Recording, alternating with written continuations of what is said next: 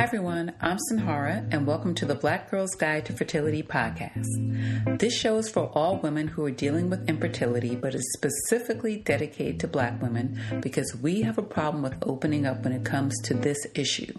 And I don't want to leave out the men, you guys are welcome here too. On today's episode, I'm going to be speaking with Essence Payne Randall about her nonprofit Cajun Sister and how she's helping women fight PCOS.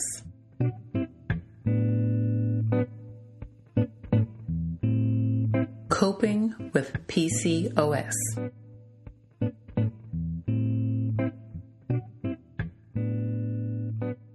Hey, so today we're joined by Essence Payne Randall. She's the founder of Cajun Sisters, and she's doing incredible work in Shreveport, Louisiana, concerning PCOS.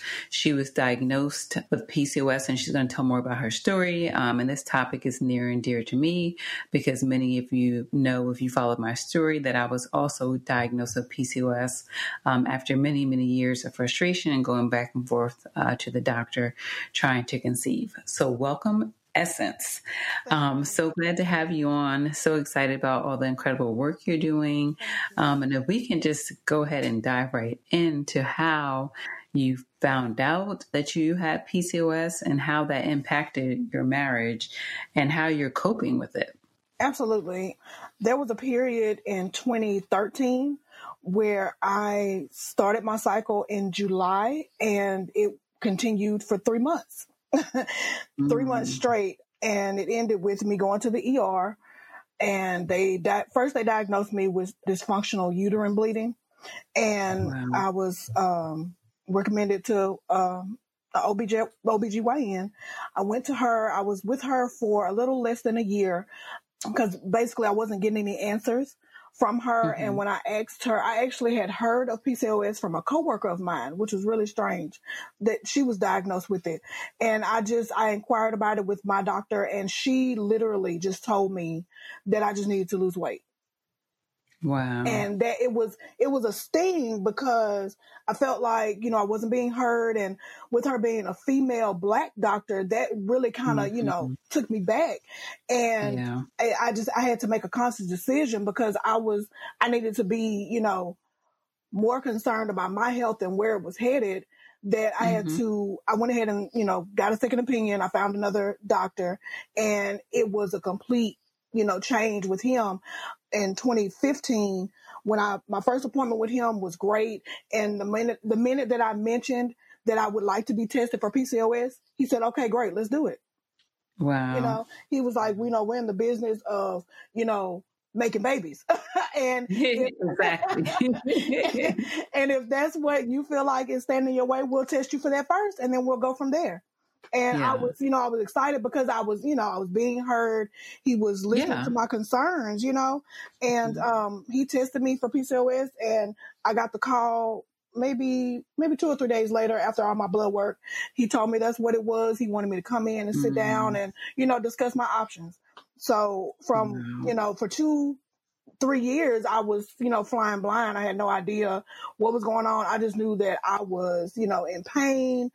I was, my cycle was lasting way too long, and I had no idea what was going on. So I was very excited to, and that's the difficult part. I wasn't excited to find out something was wrong, but at least we knew what was going on, and then we could move forward. Yeah. And how did that impact your marriage? Were you already married at this point when you discovered it? At that point, I was engaged when we found out. It didn't sway him, either way. He just, he knew that was something that I wanted, which was to be a mother. And he was all in. And my main thing when we discussed it, I told him that, I knew that it was going to be work. The more research that I did and found out, things that I may have to go through and, those kind of things. And I told him I really did not want this to turn into a job, the job of making a baby. I didn't want the fun to be taken out of it, but, sometimes things happen, and unfortunately that is kind of the role that we fell into. It kind of been like, it was like, okay, I'm ovulating. We need to, we need to do it on this day. Skip a day, do it on this day. When you have to make a schedule, it's not fun anymore. Exactly. It's not fun at all. So I had gotten to the point where if I wasn't having a procedure done, if I wasn't doing an IUI or something like that, if we were just trying to conceive naturally with just the fertility meds, I would try to not to give him all the information. I would try to like hide the medicines and not let him know when I was actually ovulating. I would just try to, let's do it. Exactly. I would try to set the mood and just, make it feel as natural as possible and not let them know, okay, I'm ovulating. We got to do it now. And so I tried to bring it back because, at this point we're still newlyweds, and it was just, it was kind of hard. And we're it still becomes going such through a job that, it's just like, okay, you just start getting frustrated by it. Right. And so how do you cope like with the diagnosis, with, with your marriage and then, trying for a baby and it becoming a job? Right. What mechanisms do you use to cope, or how were you coping from beginning to now, dealing with everything? My biggest cope, I found some PCOS like support groups, on Facebook. That was a major help in the beginning because I didn't realize there were so many other women out there like me. It was a big eye opener, and we were able to swap stories and give advice to each other. But the main thing was we were encouraging to each other. We were there to listen. Limited resources. Now we're going to talk about limited resources. And I heard you in another interview and it just kind of blew my mind because I've always been in a big city and been close to big cities, from, living in New York, Atlanta, and Los Angeles. And so I never even thought of the fact that there could be only one infertility clinic and in the town or city that you're living in, because there were so many options wherever I was at the time. And so I know that has been your experience. And so from all of that, you birth your nonprofit and you're helping other women. I want to talk about all that stuff. I want to talk about your PCOS walk and how frustrating it is to only have one resource in your city, that you can go to for infertility assistance. Yes. Well, after working with my OB doctor after so long, he wanted to recommend me to see a fertility doctor. And the first thing he recommended was me to go see someone in Texas, in a whole other state. Because he knew that the fertility doctor we had here, his appointments were spaced out so far just for a consultation. Like I called one day and the consultation was set out maybe 4 months out. Jeez. And that's just to sit down and have a conversation, and to be somewhere where you literally have to be outsourced, to other states is hard because what if I can't travel?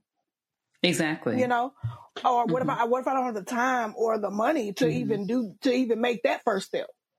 Exactly. And that was a lot to take in and to consider. And that was one of the reasons when I found out about the PCOS challenge that made me want to do more here because I literally didn't know anyone that had PCOS. Wow. No one personally. So once I started my first walk in 2018, there were so many women coming to me. Oh my God, I have those same symptoms. I've been going through the same thing. I was just recently diagnosed. Like they were coming out of the woodworks. And some women I've known for years. Yeah. But we never discussed it. We never talked about it because those kind of things aren't discussed in our community. Yeah. Yeah. It's a secret. Exactly. It's like, it's so taboo and so embarrassing sometimes to some women that you literally just put a cap on it and you just don't discuss it at all. You go through it alone, and that is the worst way to do it. It is because we all need resources. We all need an outlet and someone to talk to. That support system means so much. Yeah. It means so much. So now you're You're into what, your third year of the PCOS walk? Yes. I know the first two were extremely successful. Yes. I know you had a lot of sponsorships and a lot of people come out. And of course, now we're dealing with COVID. Right. Right. So I'm sure things look a little bit different in how you're handling the PCOS walk. But even when you had people coming to the walk, how did that impact you and make you want to push forward? Because I can imagine it is encouraging, but also at the same time, it's kind of sad, seeing other women who are going through it. So how has that impacted you? The more women that came forward, like you said, it makes me sad, but it's kind of also the motivation to do more and to try to make things better for us. I had women coming from different smaller cities, around to come, and just hearing them say, I admire how strong you are because I'm not that strong yet. Yeah. They don't realize how I wasn't strong either. Yeah. This was very difficult for me as well. It's a step-by-step process. Yeah, exactly. It's literally a step-by-step, and they're making me stronger, and they don't even realize it. Yeah. They're making me, stronger to where I can keep pushing and trying to do more and get more for us. And because there are so many, insurance companies that don't pay.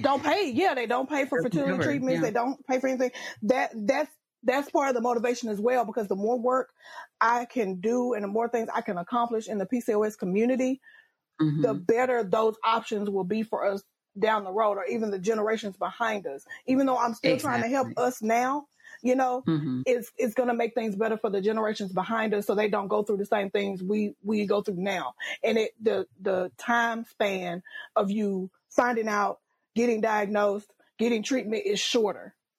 Yeah. And then talk about how you came up with the name of your nonprofit, because I love the name.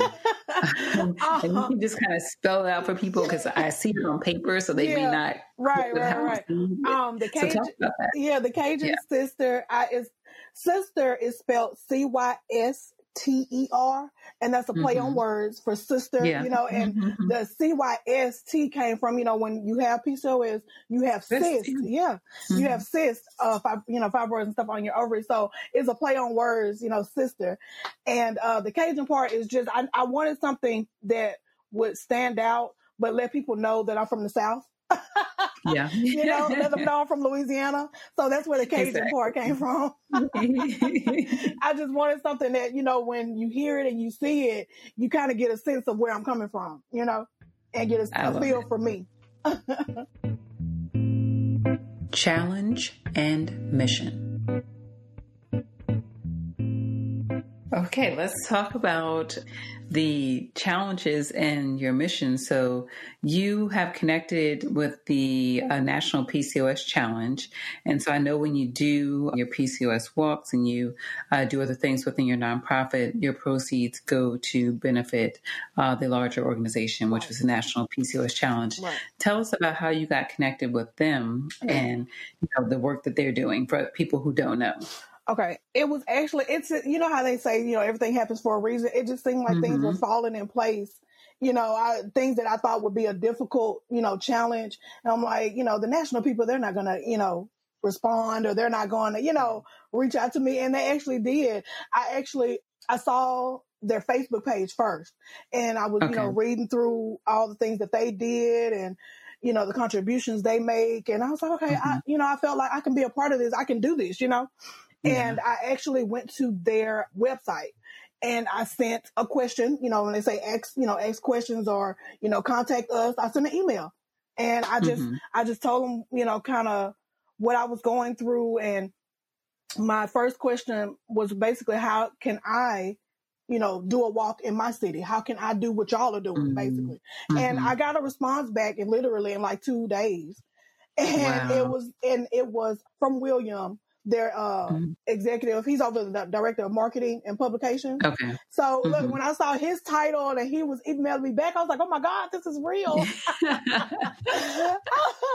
I was so excited, because when you have, the the top notch people, and they aren't, you know, so stuffy, and they can communicate with you, and they make you feel, you know, like we're in this together, you know, that makes a big difference. And since that day, we've been in communication ever since. They've helped me. They've given me great advice on, you know, doing my walks here and how I can reach out to certain people and appeal to sponsors and, you know, the community to get more people involved.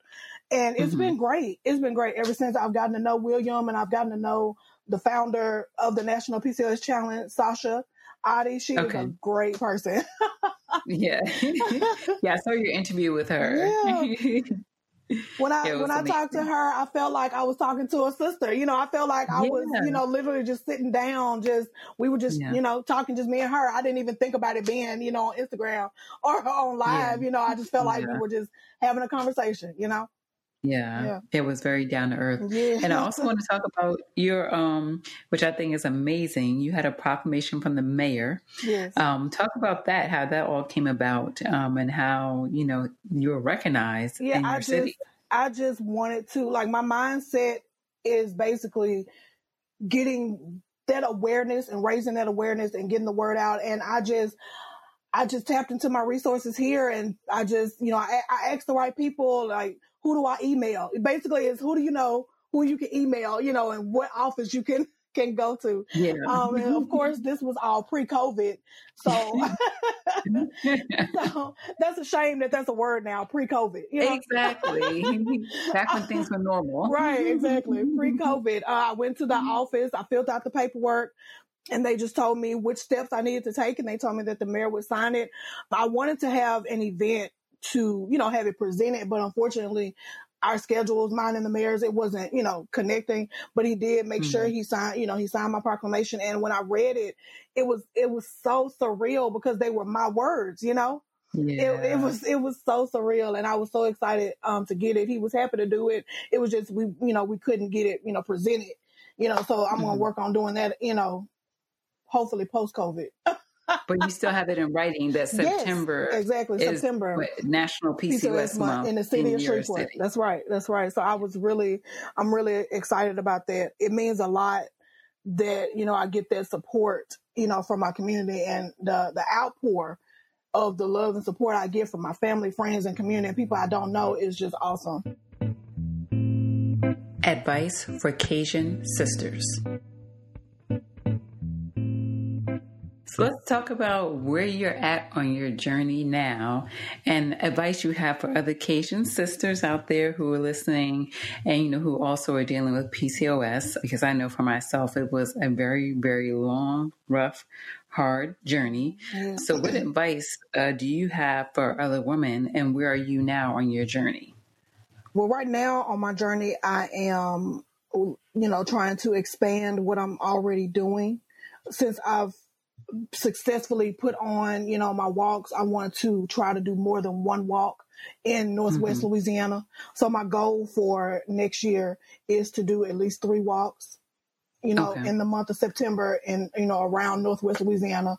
So I've already started, you know, working on that, because it's a great feeling to be able to contribute, you know, to the bigger picture, which is, you know, the National PCOS Challenge, because every time I make my, you know, we do the walks and I collect the money and make my donation, it's a feeling of, you know, you're helping someone, because that money is going toward, they have, you know, the family building grants, you know, where they help people with IVF cycles. Yeah. They have the confidence grants, and that confidence grant is really means a lot to me, because that helps the women who deal with the facial hair and, you know, dealing with the weight loss, and that confidence grant. I really love that they do that, because and I've seen, you know, what it's done for the people and for the women, you know, so knowing that you are contributing to something, you know, helping someone have their child and helping someone build confidence, just walking around, just being a woman, you know, it's a great feeling. And I know in the long run, we will get what we actually need. And that is, you know, making PCOS a priority in healthcare, because our physicians need to know and learn more about PCOS, you know? Exactly. And exactly. Like you shouldn't have to go years without a diagnosis. Exactly. I met someone this year. Be diagnosed. Right. Exactly. I met someone this year when I was working on this walk. It took her 6 years to get a diagnosis. Yeah. That's a lot of years lost. 3 or 4 years. Right. Yeah. Right. It's a lot of years lost where you could be, you know, starting your family. Exactly. You know? And it's very frustrating because you're like, something's wrong. Right. And you don't know what it is. Nothing's wrong. Exactly. My advice really would be to ask questions, know your body. You know, because there were signs and symptoms that I had that I know now that I had years and years ago that I had no idea, you know, what they were. So my main ask questions, learn your body, know what is normal, what's abnormal. Other than that, reach out, find a community for that support so you can learn more, because there's always, you know, different things you can learn and be doing to help yourself out, not even just, you know, from a doctor or a physician, you know? Yeah. And I just want them, you know, other women to realize, you know, every woman with PCOS doesn't necessarily want to have children. Yeah. You know, that's a big thing. But being able to deal with the PCOS symptoms and live a comfortable life, that's a big reality. And that's something that women need as well. So that's why treatment is still important. So even if you have PCOS and you're like, oh, well, I don't want to have kids. No, there are still other risk factors and things that you are, you know, in jeopardy of just having PCOS, you know? Exactly. Because it can lead to different, you know, cardiovascular, you know, disease and, you know, diabetes and, you know, things like that. So it's still, you know, something that you want to take care of and manage, you know, throughout your life. Yeah. And just my saying is infertility is not definite. You know, though we need to take that in from in front of infertility. We are fertile. It can happen. We just have to take a few extra steps to get to our miracles. That's all. I love it.